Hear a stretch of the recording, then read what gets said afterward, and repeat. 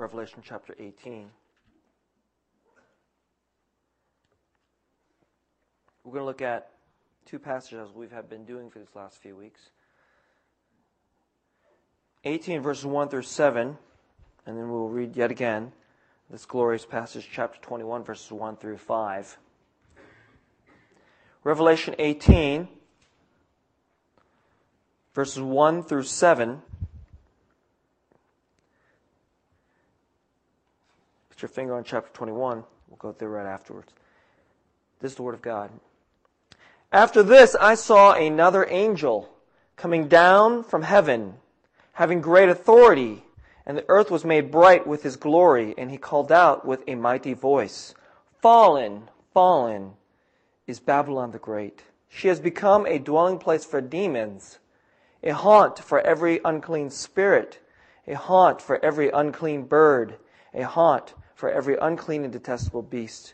For all nations have drunk the wine of the passion of her sexual immorality, and the kings of the earth have committed immorality with her, and the merchants of the earth have grown rich from the power of her luxurious living." Then I heard another voice from heaven saying, "Come out of her, my people, lest you take part in her sins, lest you share in her plagues, for her sins are heaped high as heaven, and God has remembered her iniquities.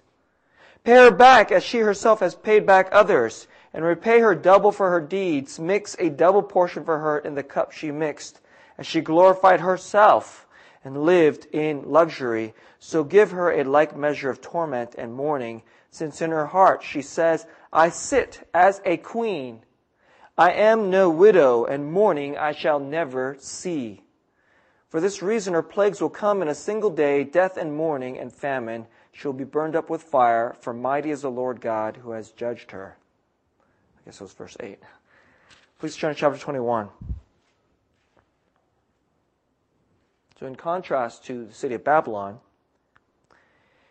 "Then I saw a new heaven and a new earth, for the first heaven and the first earth had passed away, and the sea was no more. And I saw the holy city, New Jerusalem, coming down out of heaven from God, prepared as a bride, adorned for her husband. And I heard a loud voice from the throne saying, 'Behold, the dwelling place of God is with man. He will dwell with them, and they will be his people, and God himself will be with them as their God. He will wipe away every tear from their eyes, and death shall be no more, neither shall there be mourning, nor crying, nor pain any more, for the former things have passed away.'" Let me pray for today's message.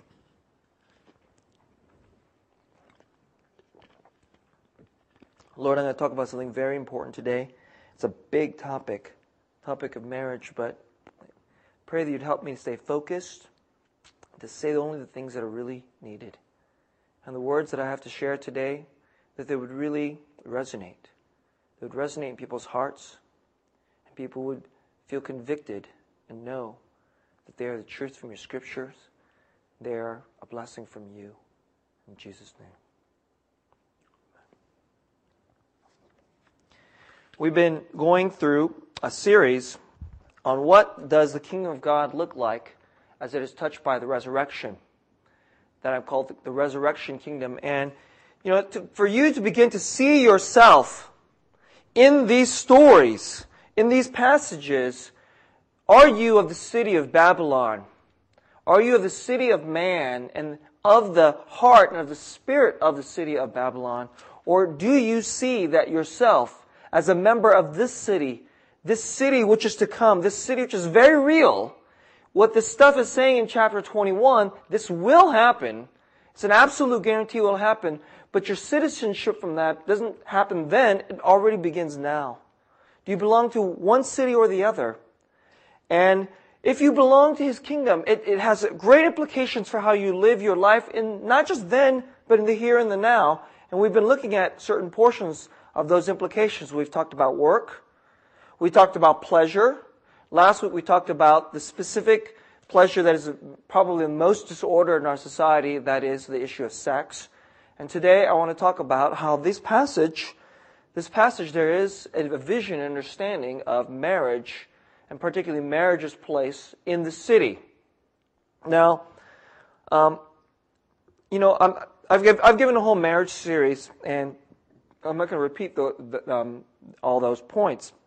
So if you want to have like practical marriage issues and stuff like that, you can go to those sermons that I gave about 3 years ago.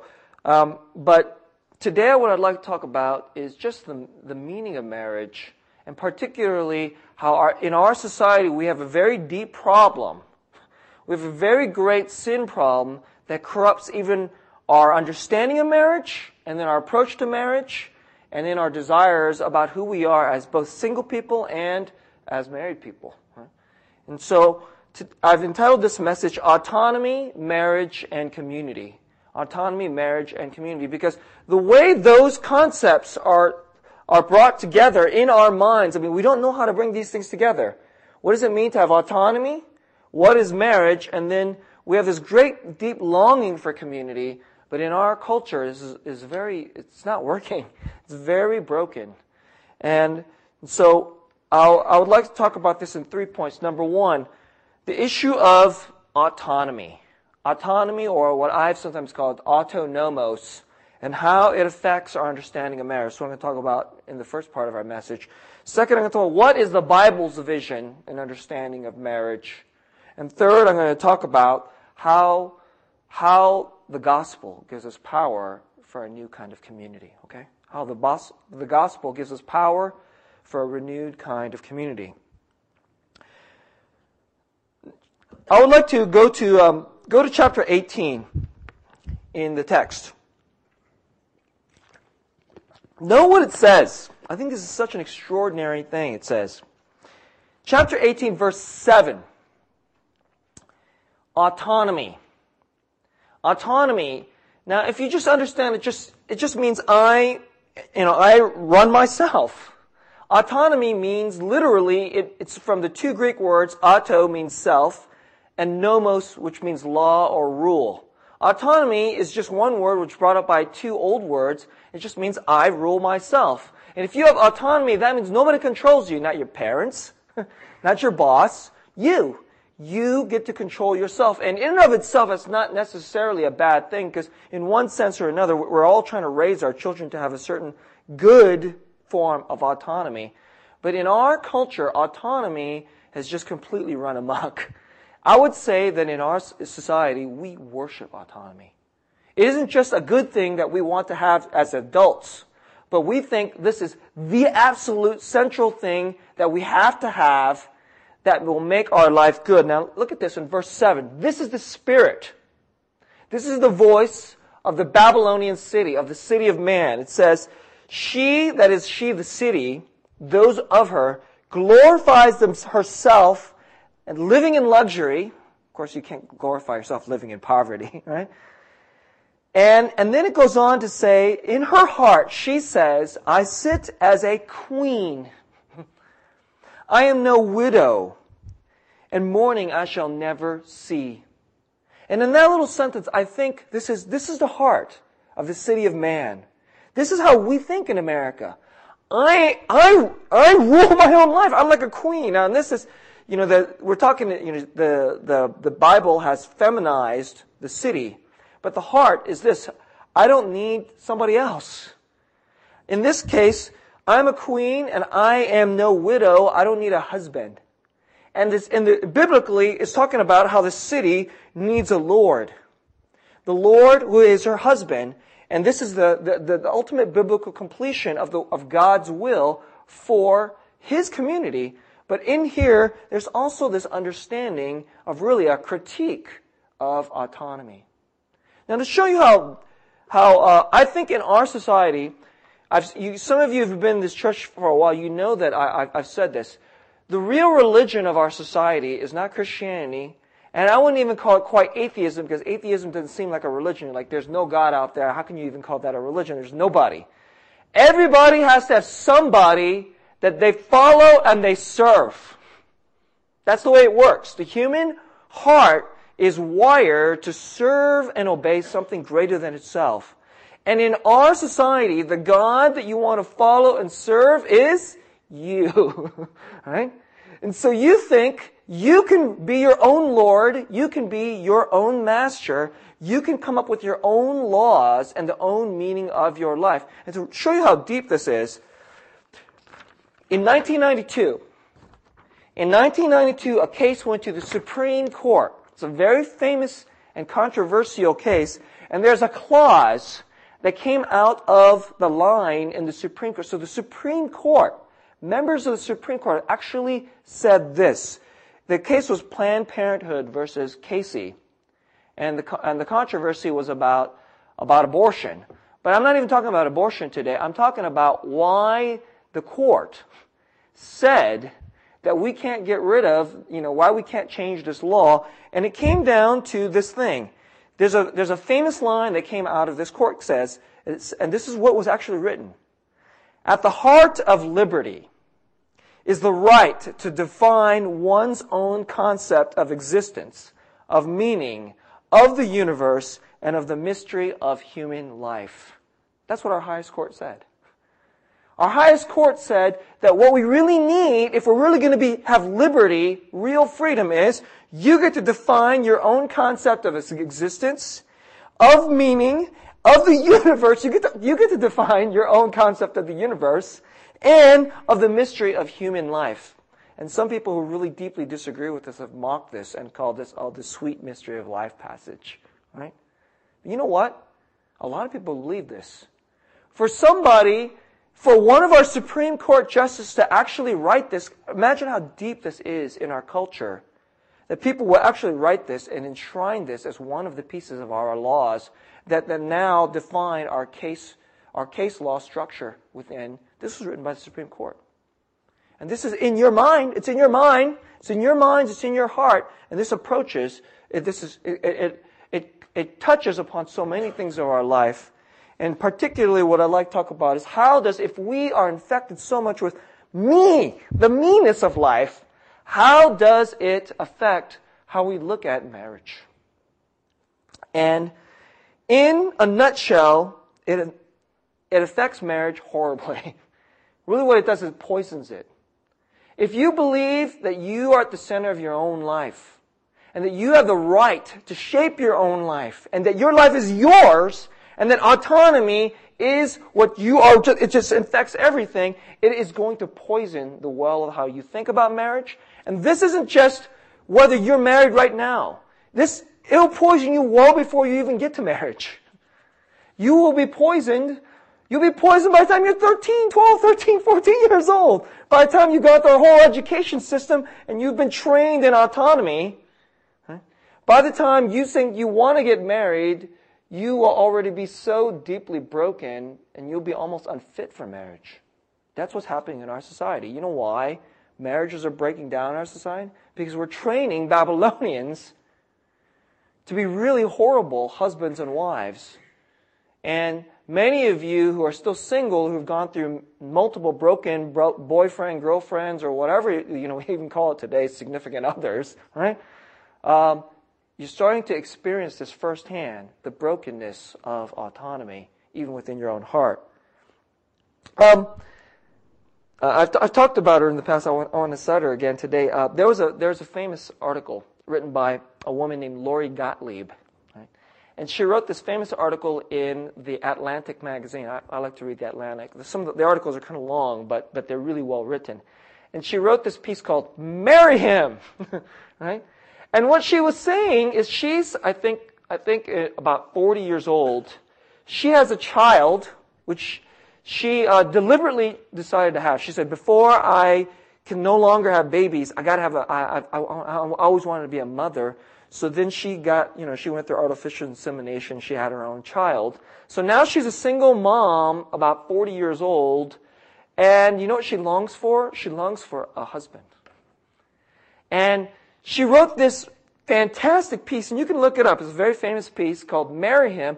And what she's doing is she is berating all the people of her peers, of her generation, and I'm about her generation, and younger, who are saying, all of you who are looking for the perfect person, what you need to find is not Mr. Right, but Mr. Good Enough. And she says that she looked around her life, she's like, I envy all my friends who may complain about their husbands, but they have a man and they have a good man. They have a good man, and I wish I had a good man. Instead of giving up the boyfriends that I had who were good, but for one reason or another, I chipped away at them, and I didn't consider them good enough because they weren't Mr. Right. And so she wrote this article about this. And then later on, this was such a huge hit that she ended up writing a whole book about this. And I read this book. I read the article. I enjoyed the article so much that I actually got the book. And in the book, she has a chapter. She has a chapter where she talks about something that I think is so helpful, right? She talks about this concept that sociologists have come up with. So she read this, these sociological studies in these chapters. And she says that people, when they go about shopping, because this is what we think we're doing, right? It's about me. We think we're shopping for a man or a woman. When they go about shopping, what they got to get is they have to get something good for me. It's because life is about you, right? And if you're going to shop for the one thing that you can't ever return, because you're not supposed to return because, divorce would be terrible, right? Then it's got to be just perfect. And so she talks about the people who have to get absolute maximum value out of what they go out and shop for, and she calls those maximizers. Or there's a set of people who go and find the thing that they're looking for, and they find something good, but they don't have to get absolutely every single penny's worth. She calls those satisficers. And so are you the kind of person, so I remember the portion of the book, are you the kind of person that goes to the store and then find a sweater, and you're like, hey, this sweater is good, and it's for a good price, and then you buy it? If you are, then you're a satisficer. And then you go home and you're happy with your purchase.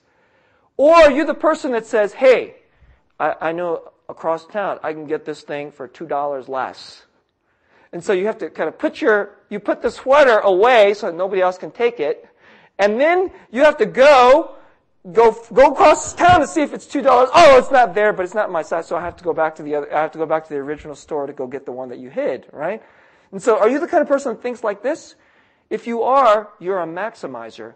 But according to Gloria Gottlieb, if you approach marriage or trying to find a husband or a wife in this kind of matter, this is toxic. That's what she put it. She called it a toxic maximizer. She called herself that. And as she's talking in this book, she starts talking about her own experience. And she gets a person that's a matchmaker, and this person is essentially a kind of dating coach.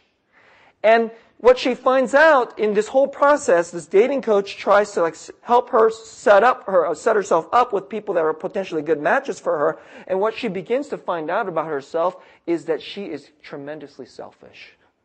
She finds out, I'm a toxic maximizer. And guess what? It's even worse. I am attracted to other people that I want a certain perfection in my man. But guess what? If you actually find the person who's kind of perfect the way you think is perfect, guess what? They like perfect too. So what she found out is that she's very selfish, and she is a toxic maximizer, but even worse, she is attracted to toxic maximizers. So what she realized, she began to then do a kind of rewind and started to think about the boyfriend she'd had in her past, and she realized that this boyfriend that I thought was so great, the reason he dumped me is because he was a toxic maximizer, and I wasn't perfect enough for him. This is what's going on in our culture. Can you guys relate? Whether you are single or whether you're married. If those of you who are married, come on, did many of you think of it this way? I bet you there's tons of people who got married. They think they got the best deal on the person that they got married, and then after they got married, they start having deep problems. And then about a year or 2 or 5 years later, they're fighting. And they're angry and they're disappointed. Why? Because the deal that they thought they were getting wasn't good enough. Toxic maximizer. Let me tell you a little story. A friend of mine. I have a dear friend of mine who tragically passed away. He's a pastor. His name is Kenny. And Kenny is one of my was one of my close buddy friends, and I could talk to him about pretty much darn near anything. I could talk to him about my sins. I could talk to him about ministry problems. And I dearly miss him, right? But Kenny was actually a couple years older than me, and he died, was it just about 2 years ago? So he died in his early 40s in a tragic bus accident, in a car accident. But Kenny was single. And the fact that he was about in his early 40s and was single was painful to him. It was very hard for him. Right?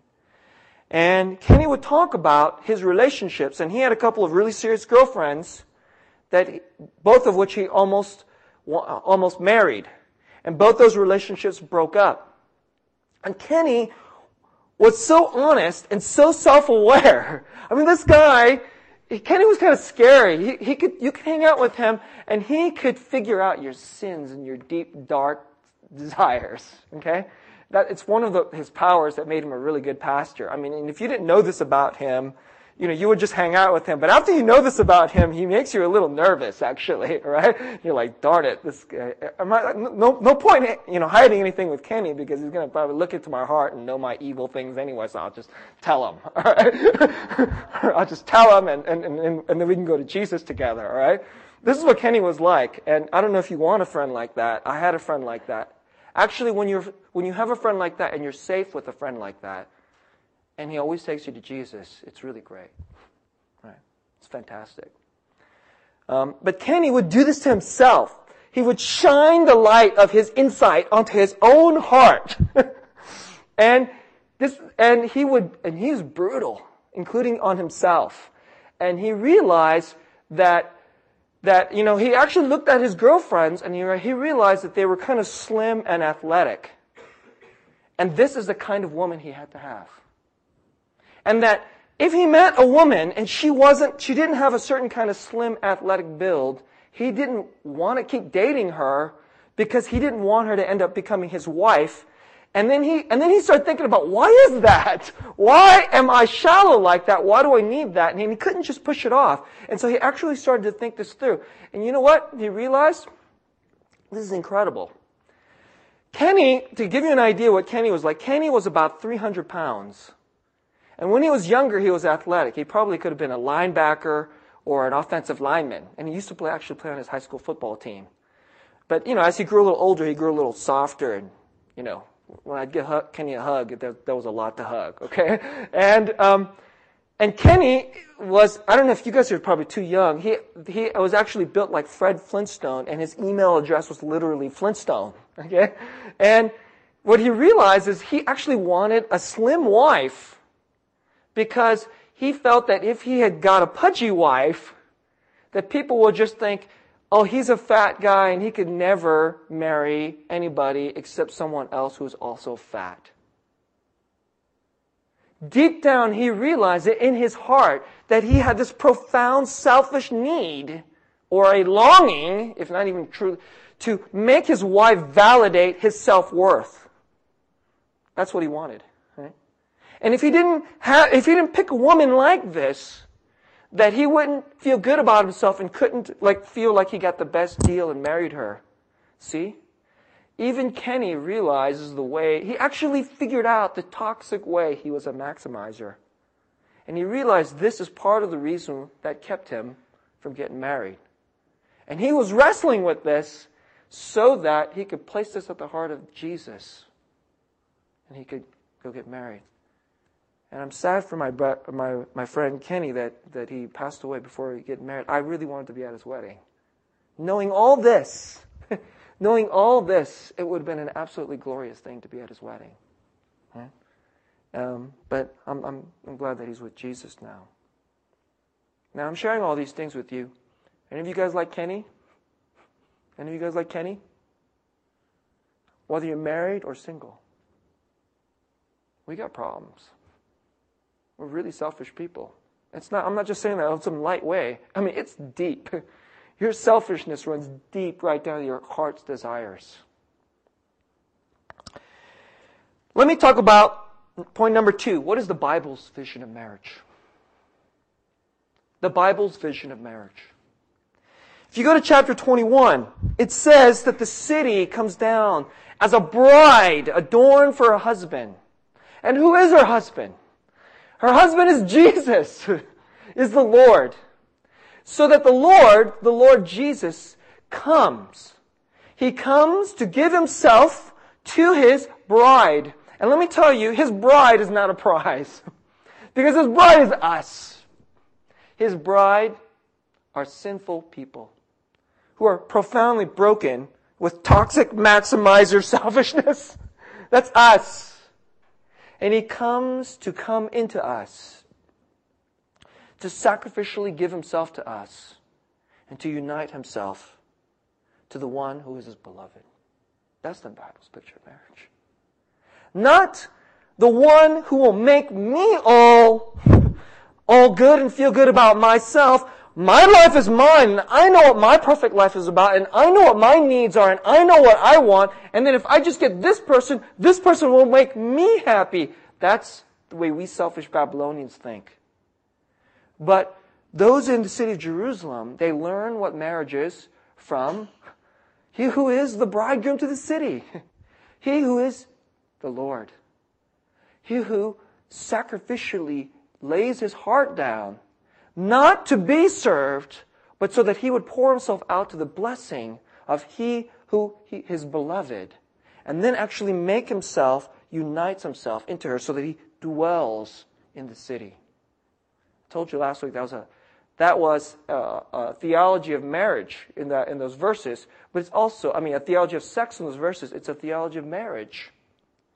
And the Bible has a phrase. It says, a man shall leave his mother and father and will unite himself, will cleave to his wife, and they shall become one flesh. It's a profound understanding.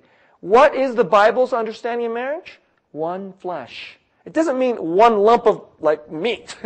It means that your soul, your heart, your minds would become where you were two before. Two individual, autonomous individuals. I'm me. And then there's another autonomous individual who will come together on that marriage day. They will unite. And the pastor will say, what God has brought together, let no man separate. And they become one flesh. And for the rest of your life, what you're beginning to learn is to lay your heart's desires down for the sake of the other person. What you're learning is to lay your selfishness down, to lay your wickedness down, to find your fullness and completion in the one who is the other person. That's what marriage really is. And if you think about that you don't lose yourself, but you actually gain yourself. You don't get lost in your marriage, but you actually become fuller because someone else fills you. And so you become filled by learning how to give yourself into someone else. That's the Bible's vision of marriage, and it's tremendously beautiful. But in our society today, I remember listening years ago, as I first listened to Tim Keller talk about marriage in his marriage series, Pastor Tim Keller, he said that what he perceives in our culture is at once a great desire for marriage, because the thing itself is beautiful. And we know that if I will love you so much that I'll commit myself, my whole life to you, and I'll never forsake you until death do we part, and in sickness and in health. We want to say these words, and we want someone else to be willing to go through these words and give these vows and be with us. So there's a tremendous desire for marriage. So even in our society, which is very post-Christian, and people are just thinking of defining marriage on their own terms, yet they still know that what this is? You know what this is? This understanding, being united to someone, is a profound understanding of community.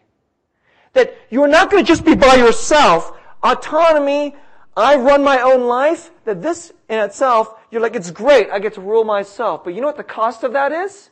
The cost is loneliness. You are alone. Nobody be with you. You have nobody to serve. Nobody will walk with you. You have nobody to deeply embrace and be embraced by. The cost of autonomy is loneliness. So there's a tremendous longing for this deep well of community.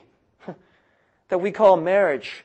And I don't know if you've ever thought about it that way. Marriage is the ultimate brick of having deep human community.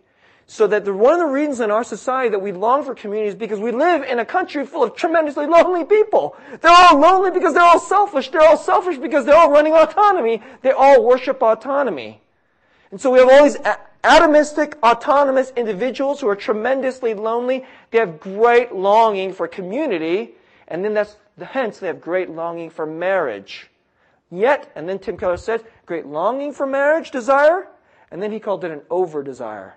And then at the same time, a great fear of marriage. A great fear. We have great fear because we're not sure if we're going to pick the right person. We're not sure if that person won't love us back. We're not sure that person won't leave us. And if you were to give your heart to somebody so ultimately that you can't leave this person, and if this person were to say, I can't live with you anymore, you're not good enough for me, I don't love you, I don't know if I ever loved you, I have to leave, you're afraid. You have tremendous fear, and justifiably so. I don't know. Can I go into that? So we're stuck between a rock and a hard place. We long for community and someone else to be there. And yet we're afraid and we want to run our own life and we have our own selfish, toxic maximizer desires. This is where we are in our society. Talk to anybody you know. And next time you watch a movie, watch this interplay. Next time you watch some funny romantic comedy, which is supposed to be sweet, all you guys out there, you're like, oh, my girlfriend made me go to this chick flick that I hate, right? I want you to think about what I'm saying right now. Just watch the drama unfurling on the screen. It's this. Great desire and great fear all wrapped up together. And the whole movie has this tension. Will they meet and will it work?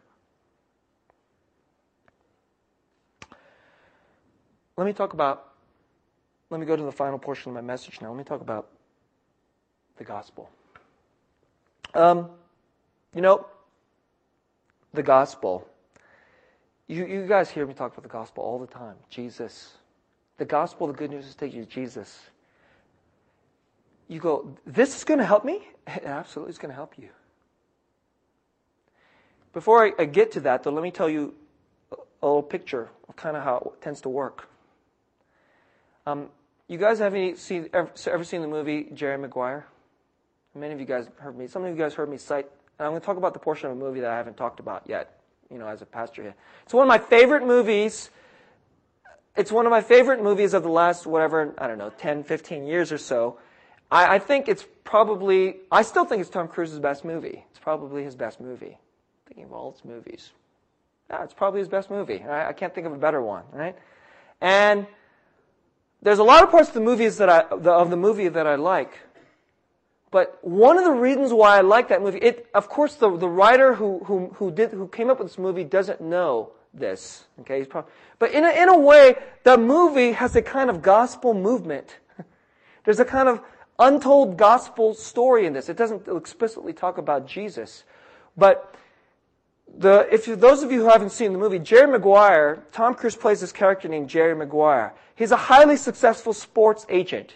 He's constantly always hobnobbing around rich and extremely talented, successful, high-priced athletes, and he's constantly making deals, right?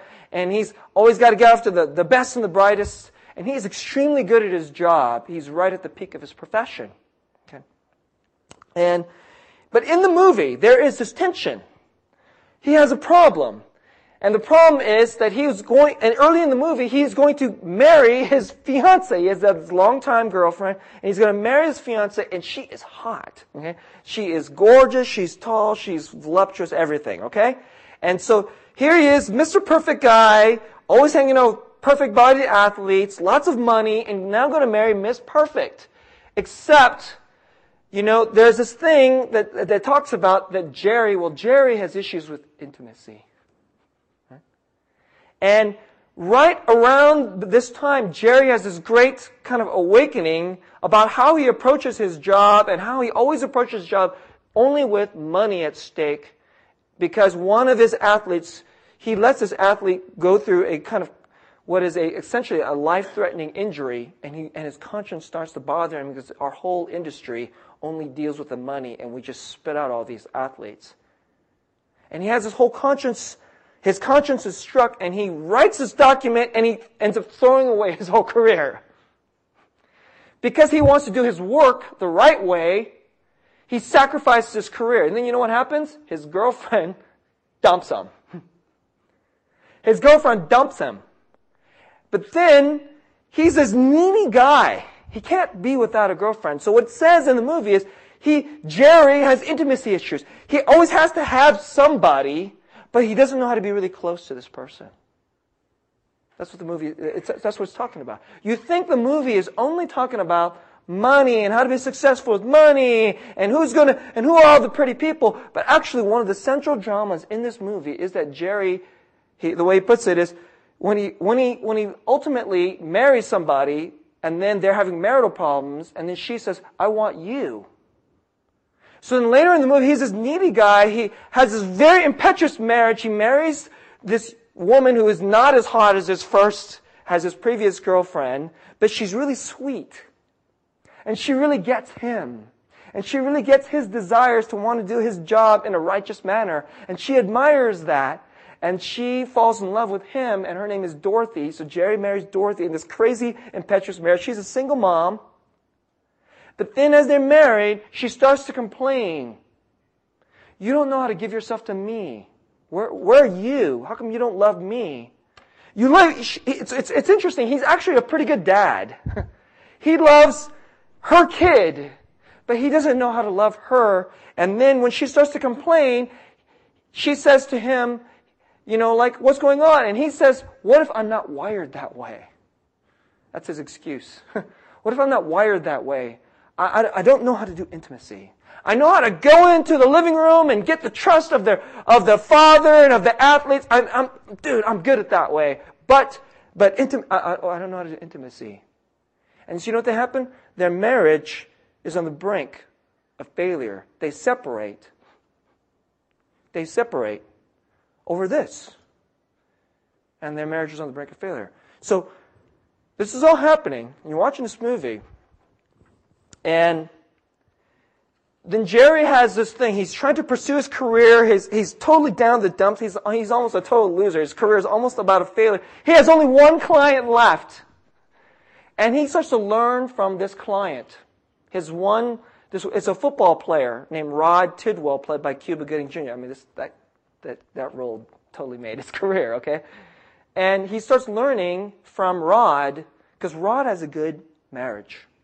And he sees Rod's relationship with his wife, and he actually sees how they serve each other and how they meet each other. And it's not like Rod's career is going really well. They have problems.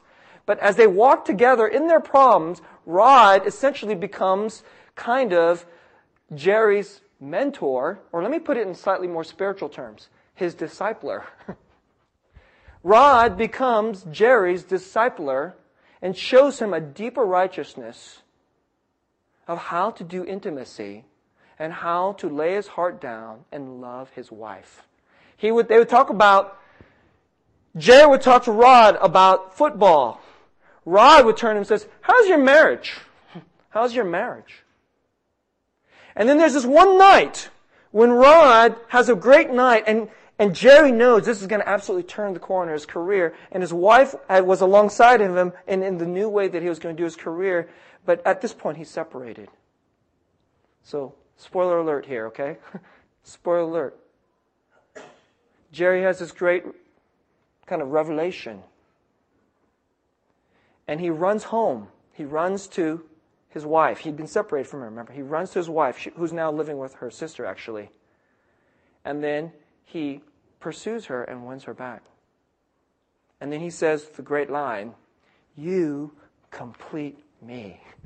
You complete me. That's what he says, right? And the movie ends happily because, they become one flesh. That's what happens. They become one flesh. And why is this a gospel type of story? I mean, they don't talk about Jesus in the movie. Because this is kind of often the way it has to happen. What has to happen is, you gotta fail. You have to get down the dumps.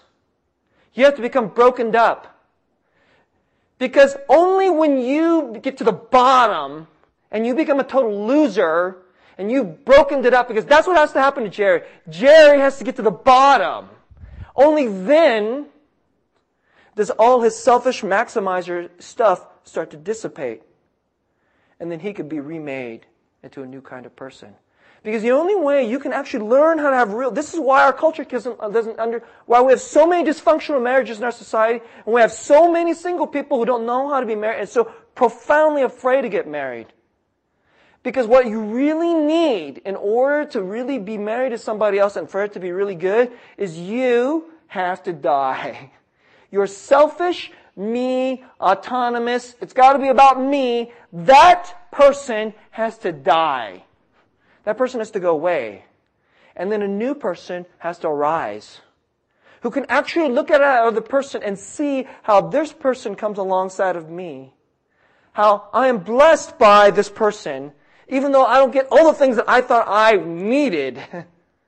That's what has to happen. It's just that in this movie doesn't quite fully understand that for that process to fully happen is you need somebody to be there for you when you die.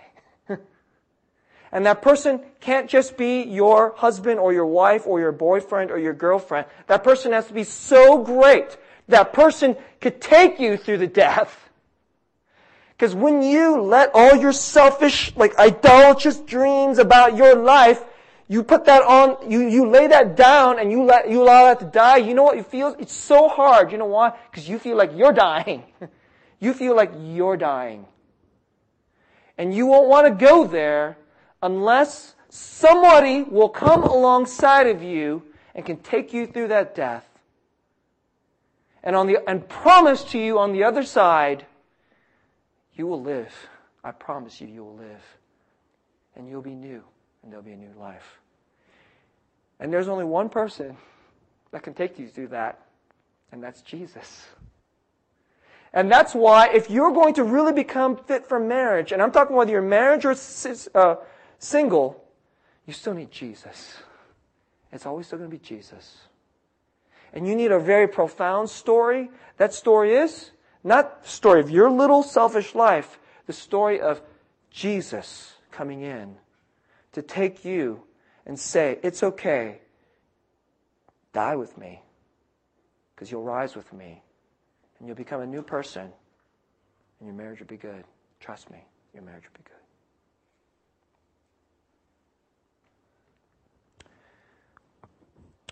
You know, this message is not an easy message for everybody to hear. There are people who are single and you've gone through painful things. Some of you are married and you've gone through very painful things. I've been there in my own marriage. You know, when Grace and I we had some serious problems early in our marriage, right? And then, of course, some of you who may be single because you're divorced, or people who experience divorce, and so you know this. Right? And I hope, that what you hear is this last part. Not all our problems, because many of you guys know the problems. I'm just diagnosing the problems well. But really, it's not a cheap thing. It's Jesus. It's His story. That's who He is. To renew you at the core of who you are. Please go to Jesus. So that we'll have this beautiful community. And people see, wow, in this church, the marriages are good. What happened here? The people are joyful. There's something else going on here. Let's pray.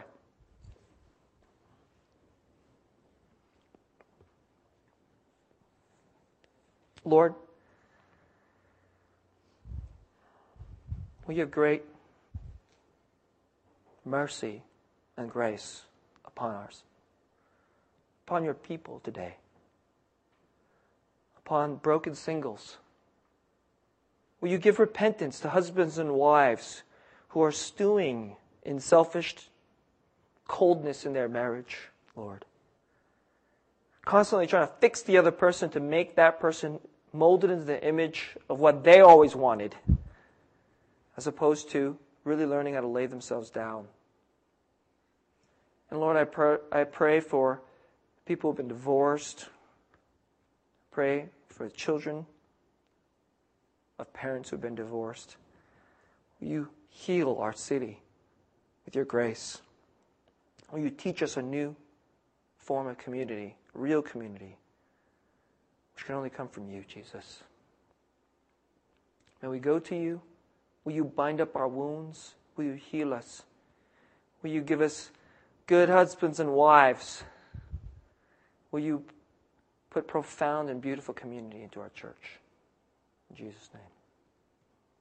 Amen. Let's respond to the Lord.